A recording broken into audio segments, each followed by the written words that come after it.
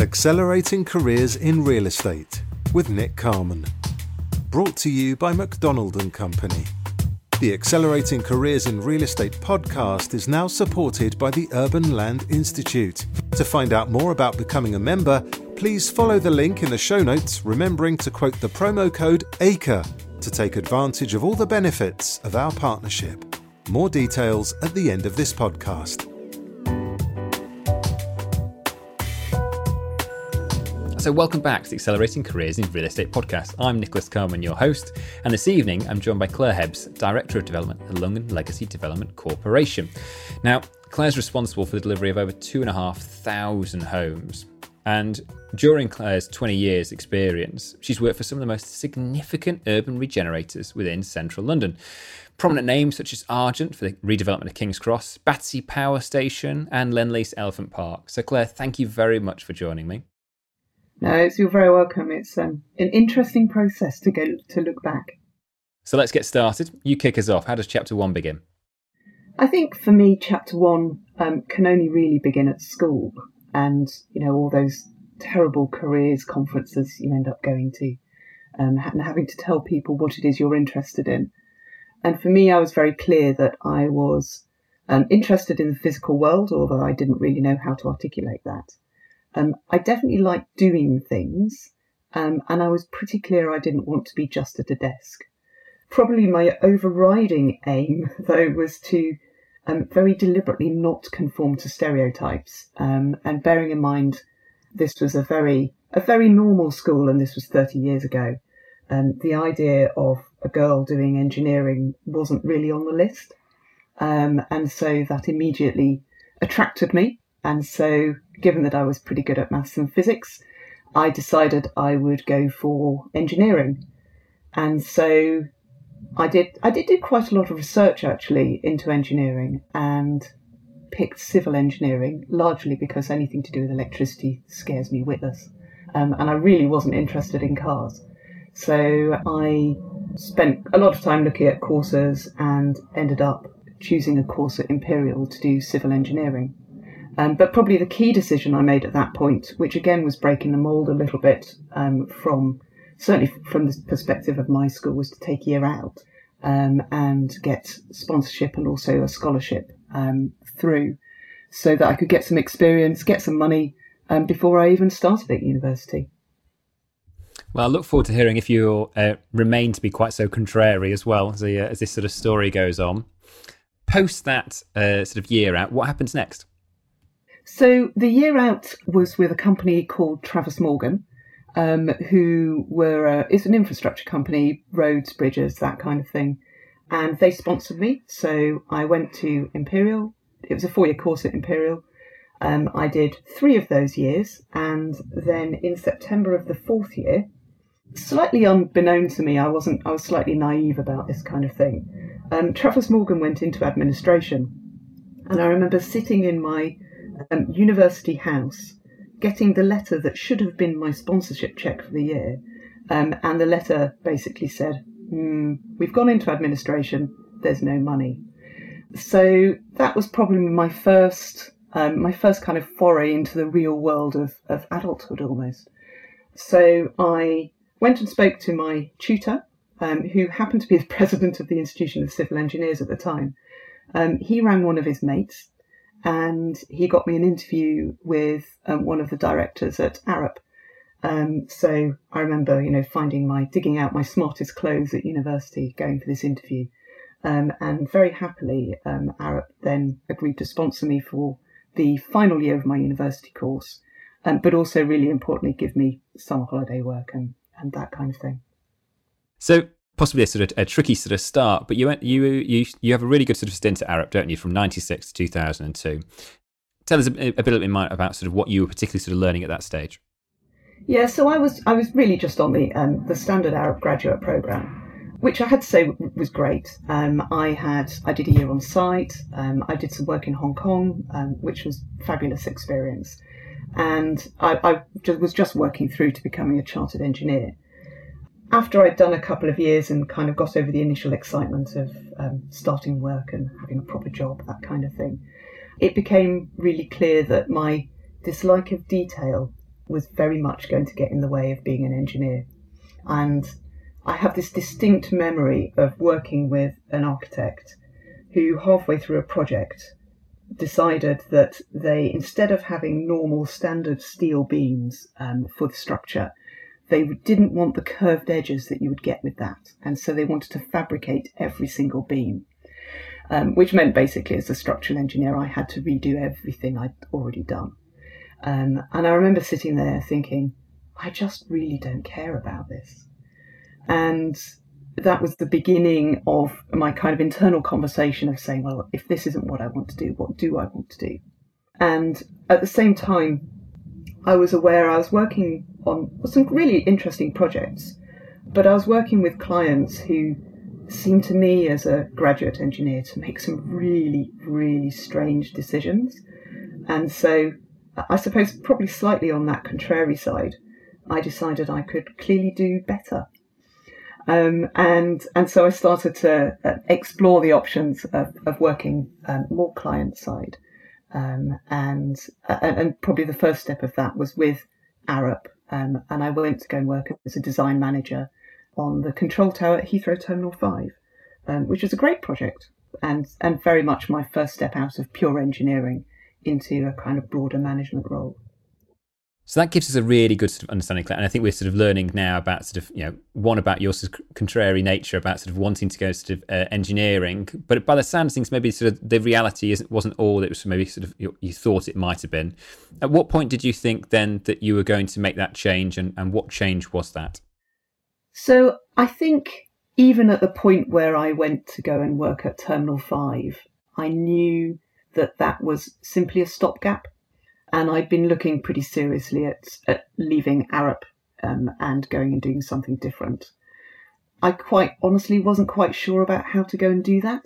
And so I'd spoken to a few people. There's a few opportunities I'd had just to speak to different organisations which had just come along. And so none of those had actually come to fruition. I think it was pretty clear within Arup that I was going to leave. I'd clearly shown signs of frustration and people had picked that up. And actually I was recommended by somebody within Arup to one of the guys I'd worked with previously at Argent.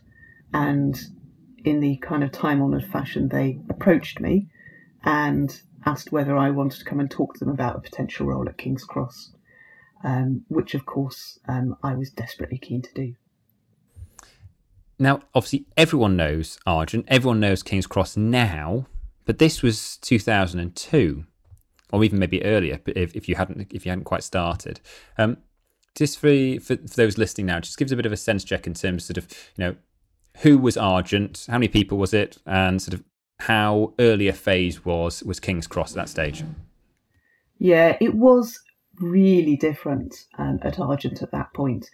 And in fact, I remember going for the interviews. I had something like 7 interviews for Argent because it was a small company and everybody had to be sure that you fitted in. And so I just needed to talk to all of these people at different times so they could all become comfortable that I would fit. And from my perspective, it felt like an incredibly brave move. Argent as a total was probably about 30 people. It was in an office above a shed in Piccadilly. It was actually a lovely office, sorry, not above a shed. There was an office above a shop in Piccadilly, and it felt like a really brave move, having been in a very stable organisation like Arup, to suddenly go and work for this slightly fly-by-night, almost it felt, developer whose main job was actually in Birmingham. At this point, Argent was doing Brindley Place. And King's Cross was very much in its infancy as a project. There was no guarantee it was actually going to go ahead. And so I remember talking to my husband about it and saying, are we brave enough to make this move? Because I was the main earner at that point. And obviously I decided to do it, have a go. I knew I couldn't stay at Arup. And so in my eyes, I threw caution to the wind and joined Argent. Well, don't leave us in suspense. Tell us how those early years went. So I'd obviously come from an engineering and a design background.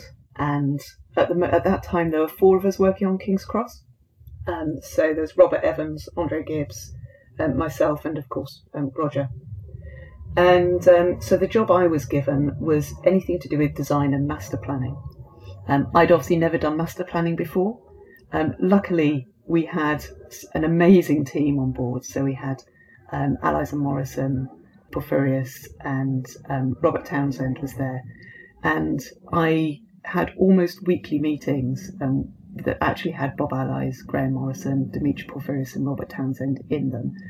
And they were incredibly tolerant, very kind, and I effectively got a 3-year masterclass in urban regeneration and master planning from them, whilst at the same time watching how Argent was doing Brindley Place, and learning from everybody. Peter Freeman was involved as well, how you actually built the master planning and the development side together. So it was very much sink or swim. There, it was, you had to roll up your sleeves and get on with things, but it was a phenomenal experience, incredibly intense, but yeah, completely. Clearly, I will never have that experience again. An awful lot of fun. I was also the first professional woman that they'd ever employed, so it's probably quite a big shock for them. And then, as we submitted the planning application for King's Cross for the first time, was also the point that I became the first professional woman to go on maternity leave for them. So I was stretching the boundaries for them at that time, I suspect. Argent, as we know today, has sort of built a business around bringing in very, very bright, often technically qualified engineers, architects, but at a stage that their peers would never consider recruiting at. And by that, I mean recruiting people who've got maybe sort of as little as sort of 3, 4 or 5 years experience, within a technical discipline, and then bringing them straight into a development management or a project management role. And that is quite unique. Now, it sounds like you were the first one to go through that. What would you say is maybe the special sauce about how Argent made that work? I definitely don't think I was the first. I have to say, probably Roger was the first. I don't think he was. There was this. There was a long running joke about 27 and 28-year-olds, which pretty much conforms to what you've just commented on. I suspect Roger was the first. And Andre certainly came from the same background as well, and was there before me. So I think I was treading what was probably a well-established path, and the only added challenge from their perspective was that I couldn't use the men's changing room, and obviously 5-6 years later, I went on to go and have children, but certainly it was. Yeah, it was an environment where it was very fast moving, and there was lots of debate. You were expected to hold your own, but the rewards for that were that you could get involved in anything you wanted to, almost. So if I look back then, Claire, you spent nearly 13 years with Argent, and given the theory behind this pod about people's careers going in waves, so that they're accelerating, learning, developing really quickly, and then that has a habit of slowing, and there's a period of consolidation, followed then by a period of spark. Did you have a period of 13 years of steep learning, or did that also break down into chapters within the stint of Argent? Yeah, it's an interesting thought process, actually. I think for me, the 12, 13 years I spent at Argent is broken down into 3 clear chunks, and I have to say that they are for me demarcated by having children. I had a period of time where it was incredibly steep learning curve, both learning about development, but the master planning and the project itself was really, really intense. And that was in the lead up to having my first child. And then there was a period of a couple of years between children where I went back to work. I was personally slightly in limbo. I knew I wanted a second child, so I knew that there would be another natural break in what I was doing. And but also the project itself was slightly in limbo because we'd submitted one planning application. We knew that we had to do quite a lot of work and actually resubmit that. And that was a process we were going through with Camden Council. And so it all felt a little bit kind of like everything was on hold. So, my kind of from a personal point of view, it was on hold, but equally from a project point of view, it was on hold. So that's a kind of strange period. I mean, professionally or project-wise, we used it as a time to consolidate, to think about how we might move forward.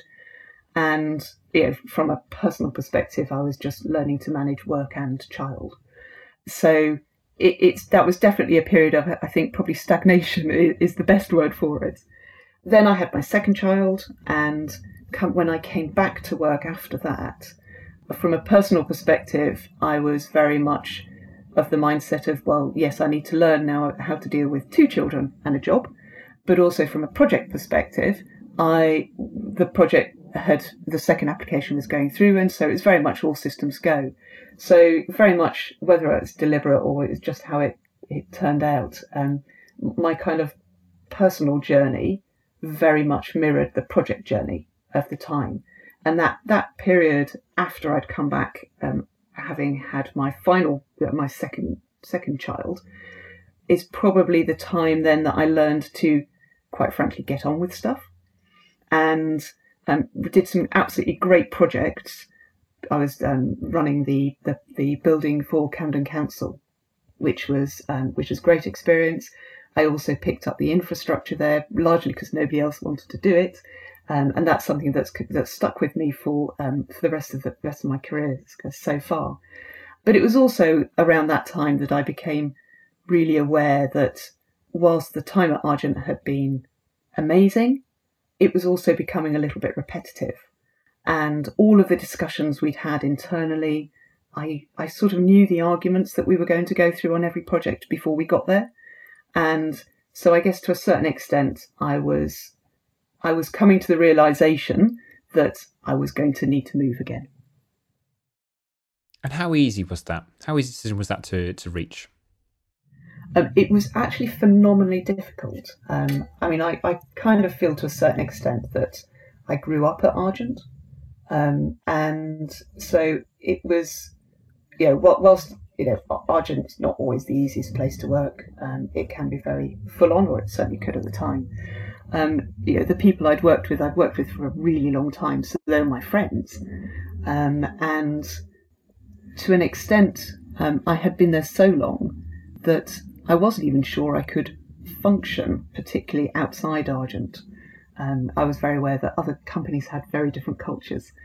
And so, again, it felt quite brave and almost a little bit like, breaking up a relationship to leave Argent, which sounds slightly dramatic when I say it. But it was how I felt at the time. It's somewhere I'd been a long time.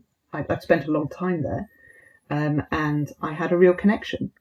But equally, I knew that to progress and develop, I did need to move on, and I needed to make that break, and I needed to go and do something different. Now, I'd say there's probably a recurring theme in the people who I'm lucky enough to interview, and that is when presented at a career junction, they will often take what most people think is the riskier or certainly more sort of difficult sort of path. And in my research, it was interesting. One of the members of the team around that time said, "Well, I recognised why Claire was leaving, but I think it surprised an awful lot of people at Argent."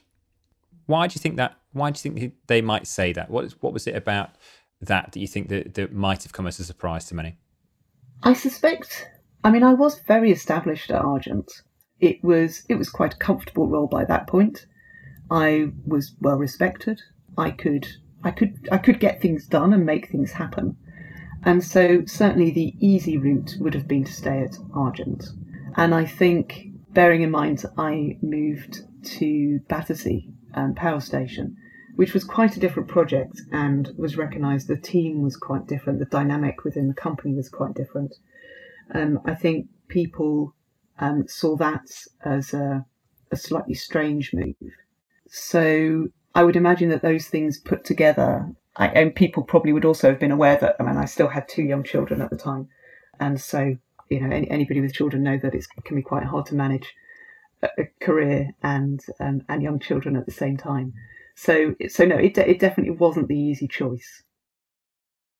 Well, you've given us the tease, haven't you, in terms of what that choice becomes. Tell us a bit more about sort of what you decided to go and do. Yeah, so I took a role at Battersea Power Station, and it was a role that was leading the work on sustainability and infrastructure. So it was a very specific role, and what really interested me there was partly the challenge of going outside that comfort zone of Argent, working again with some really great people on a project which had quite a different position in the market, clearly, and the way it had been set up.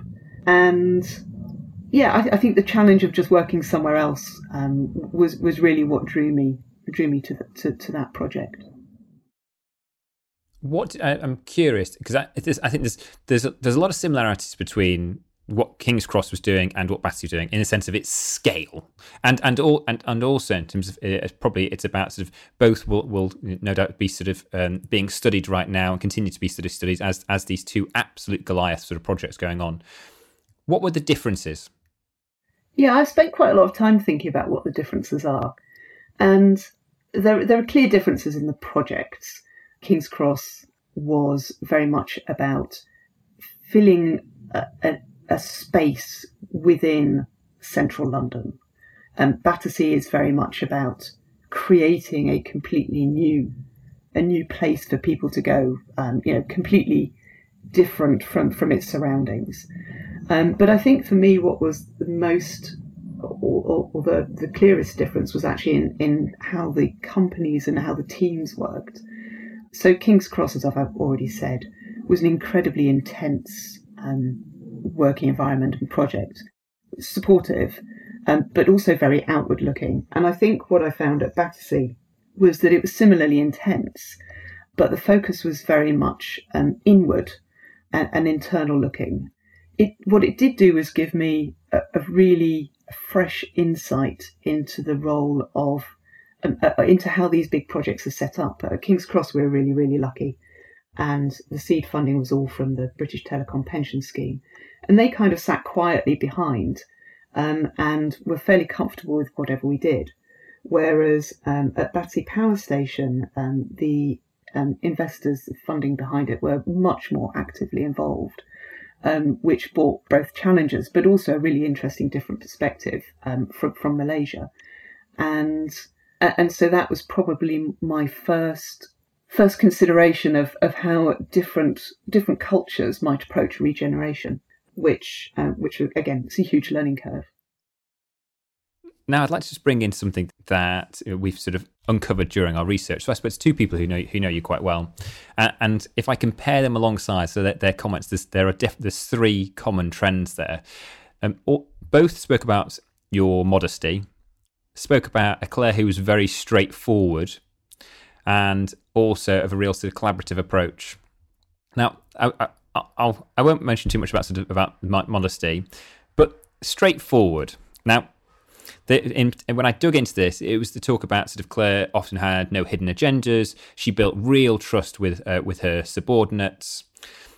Now, maybe call me the skeptic, but I read too much into this, and I thought maybe that means that Claire doesn't enjoy office politics, or and maybe that could be a problem in terms of the career if that's a necessity. Am I reading too much into that, or has that happened? Has that ever sort of been an issue? That's an interesting question.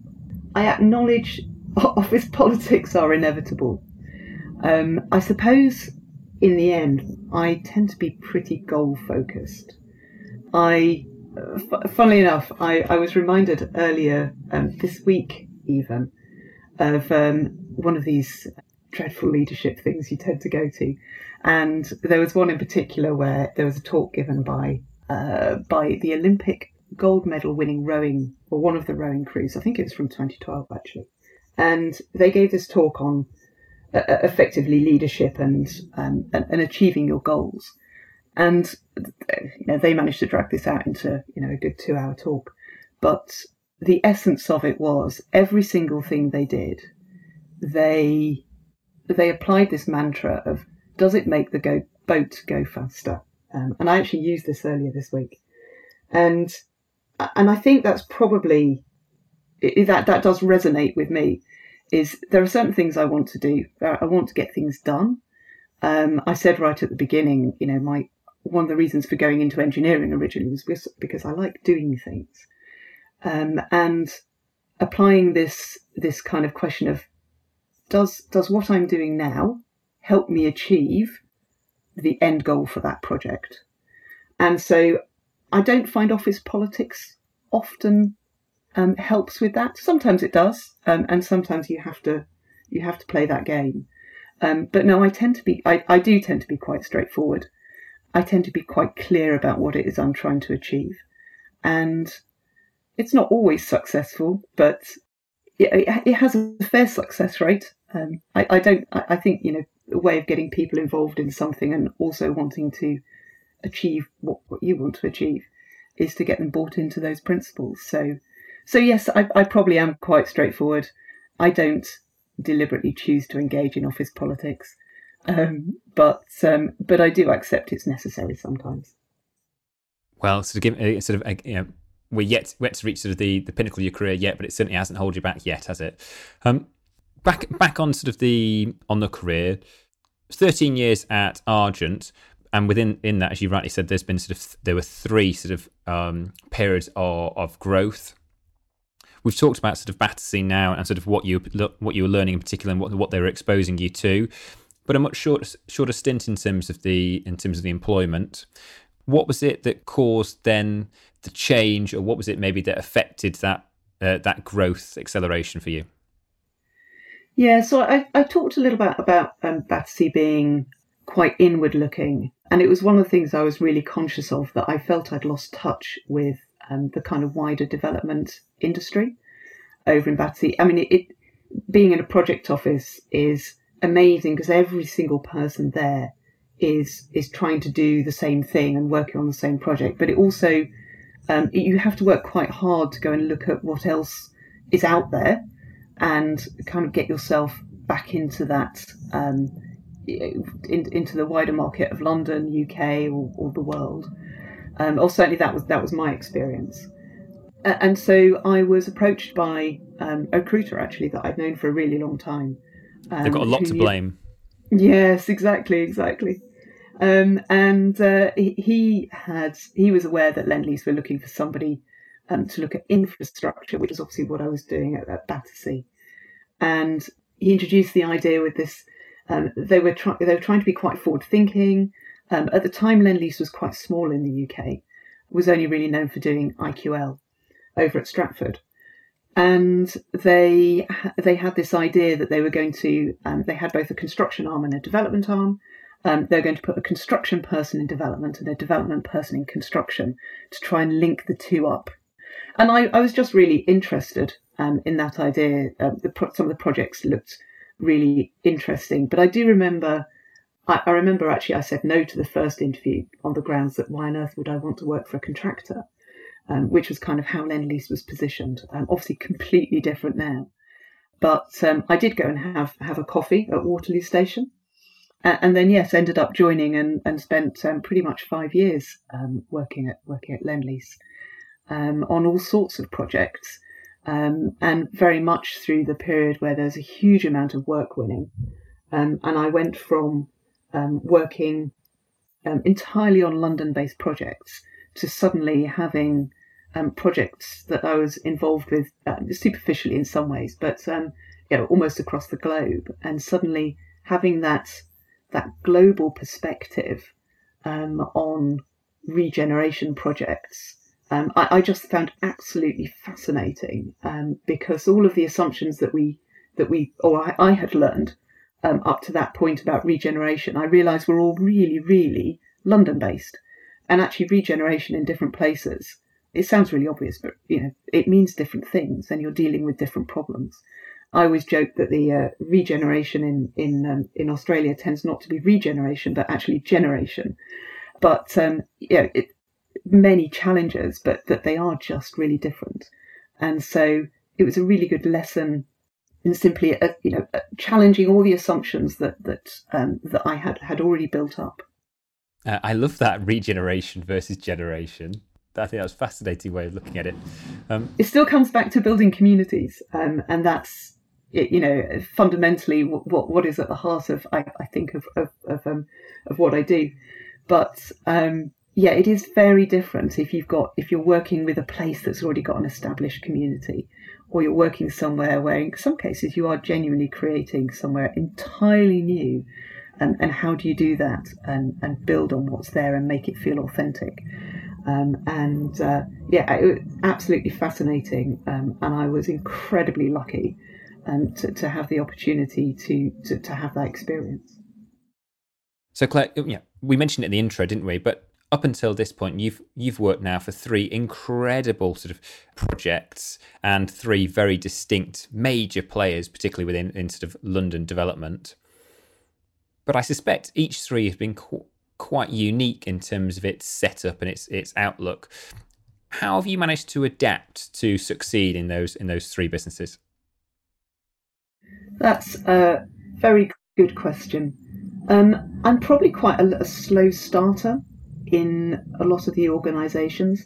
I do have a tendency to go in and I guess fact find, and I'm very much about gradually finding my feet, understanding the project, but also understanding the people. And we talked about office politics earlier. But you do have to understand how the office politics does work. How each of the different sections of a business might work together. And so I probably go in. I do listen a lot, and then gradually start to form, I guess, a position on what it is that I want to achieve. I think also one of the things I'm very aware of is I do tend to adapt my character slightly.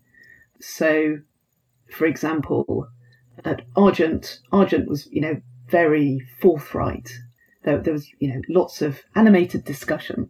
And so my role there was not, or the role I gave myself was not to be part necessarily of all of that animated discussion, but to try and take a slightly balanced view.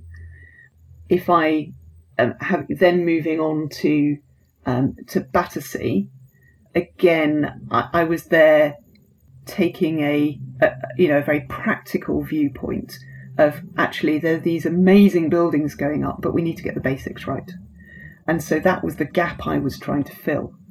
And then at Lendlease, interestingly, at the time, the gap really was there was loads of expertise in delivery and that kind of practical side. But one of the areas that was missing was very much around placemaking and community building. And so there I took what I'd learned at Argent and adapted it for the gap that I perceived within Lendlease at the time. And so I guess that's that probably is my approach, is that listening period at the beginning helps me then understand the role where I can slot in and actually make a difference.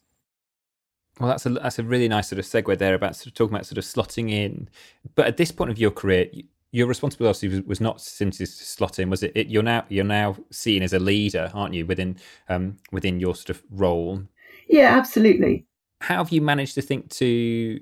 Because again, sort of combining sort of things we've learned so far is that, again, going back to those common sort of traits of what people describe to you. The third one was about collaboration, and Claire is great at getting teams pulling together. So there must be something that doesn't happen just because Claire slots in really easily. What were you doing in order to make sure these teams are working so cohesively? I think it is part of the same process, actually. I think it's about understanding what needs to be done, and that which comes back to that gap, and being really, really clear on what it is that needs to be done in order to, I guess, fill that gap or achieve whatever it is that needs to be achieved. And I think one of the things I do quite well which is very hard to say because you referred to modesty earlier. But one of the things I do quite well is explain things clearly and set out those objectives with a degree of clarity, which then helps people get behind them and sets a clear goal for us to achieve. Hopefully it is an achievable goal, but it gives people an ability to get behind that. I think the other things I think creating an environment in which people feel safe to express ideas, no matter how mad they might be, which again was something I learned. I remember on delivering the building for Camden back at Argent. There were all sorts of challenges with that. We were trying to achieve the highest ever BRIAM score, for example, but it required everybody to kind of throw the mad ideas on the table. And having learned from that, creating that safe environment for people to go and explore, to try things and come back. And if they didn't work, then it's fine. We can all pick up the pieces and we can move on, but you have to try some of those things sometimes. Now we're getting to the point whereby, I keep mentioning these three sort of biggest sort of names in development, three major projects, but we're sort of heading I think towards which is the next step in that career, which once more is another major project, but is a developer with a bit of a difference. So do you want to introduce sort of London Legacy for us? Yeah, so having left Lendlease, I took the opportunity to join London Legacy Development Corporation, which is obviously delivering the legacy for the Olympic Park. So a bit of a change for me because it's my absolute first foray into public sector. Although I have to say, one of my team when I was at Lendlease said it wasn't really proper public sector. It was very much the posh end of public sector, which I obviously have nothing to compare it to, so I can't be quite sure about that. But it is a different role. It is working effectively within the GLA body, and it is also not really quite a developer. It's more of a landowner role. And so having now reflected on it as we've been talking, I guess I probably did the same thing of going in, understanding exactly what that meant before I could then kind of move forward and start to I suppose deliver things. So it's an absolutely enormous project. For me, what is fascinating is that it is the cycles of transition it will go through, and it's a project that's been around for years and years. Almost everybody in the industry, I think, has worked on the Olympic Park at some point. And obviously it had this huge moment in 2012. At the moment this year is the 10th anniversary year. But actually what's really exciting, I think, is that probably the biggest transition for the project is still to come. We've got East Bank opening over the next few years, creating a cultural quarter. At the moment, we're just finishing off the first of the residential schemes. But again, that kind of almost just scratches the surface of the number of people who are actually going to live on the park. And again, I think it's coming back to, I think what's a slightly new fascination for me is how these projects evolve over time. And as you say, all of the projects I've been involved in are extremely long, both in the gestation but also in the delivery. And the amount of change that happens just in the world while these projects are going on is just phenomenal. And that rate of change is just speeding up. And how we keep the projects relevant and fresh is actually, I think, one of the inordinate challenges. It's not something that you don't have a plan on day one and then just deliver your way through that plan until the end. It has to be an evolution, simply because everything changes around you while you're working through it. So the Olympic Park is an extraordinary place. It's been surprisingly busy. I suppose not terribly surprisingly. It's provided a lot of respite, I think, for people over the last couple of years, and there is yet a huge amount to come. Well, that's really exciting stuff. Really exciting stuff. So we're getting to the point now, sort of in the pub, where we get a chance now. We've been looking sort of backwards all this time. I want to start sort of looking forwards.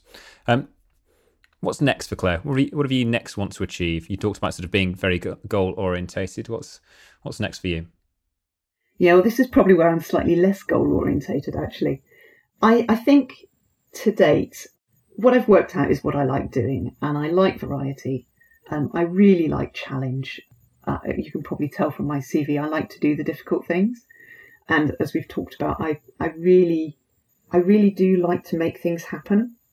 What I will say is my career has definitely not been a kind of linear, planned path. I can't imagine that that's suddenly going to spring into action. And so I do tend to be quite opportunistic. But what I am clear about is that whatever it does, it needs to be big, it needs to be challenging, and it needs to have a really clear purpose. And, you know, that in the end, and that's what probably gets me out of bed in the morning, is being really clear about what it is I need to do that day. You know, at the end of this, what is it going to look like? So it's not a very, that's probably not a very good answer to that question of what it actually is I want to do. What it is I want to do when I grow up. Again, coming back to that point about sort of the different employers you've had, has your attitude to success changed over time? Yeah, it has. It has changed massively, and actually recognising that previous answer, recognising that what I want to do next, I'm probably relatively relaxed about, as long as it's got the variety and the challenge, and it actually has a purpose. It is part of that. So I suppose I was like many people, and I was looking for title and money and, you know, all of those things that we conventionally measure success by. And I think probably over the years, I've come to the realization that might be a way of measuring success. But actually, for me, if it isn't a meaningful role, and if it isn't something I actually feel is worthwhile, then that for me isn't success. And so yes, very, very much I have changed what it is I rate these things by. Well, Claire, it's now, unfortunately, we've got to sort of start to pull this to a close. But I found it absolutely fascinating, sort of how your career has developed, sort of the active sort of part you've played in that, and know that sort of making some pretty sort of tough decisions. But thank you again for joining us. Thank you very much, Nick. It has been a pleasure, and also quite a luxury of being able to be so reflective for an hour or so. So thank you very much for the opportunity. Oh, you are more than welcome. Thank you very much. The Urban Land Institute is the oldest and largest network of cross-disciplinary real estate and land use experts in the world, with more than 45,000 global members. The ULI's ethos of personal development makes them an ideal collaborator on our podcast, and we encourage our listeners to learn more and become members by signing up at uli.org/join, quoting the promo code ACRE. Thank you for listening.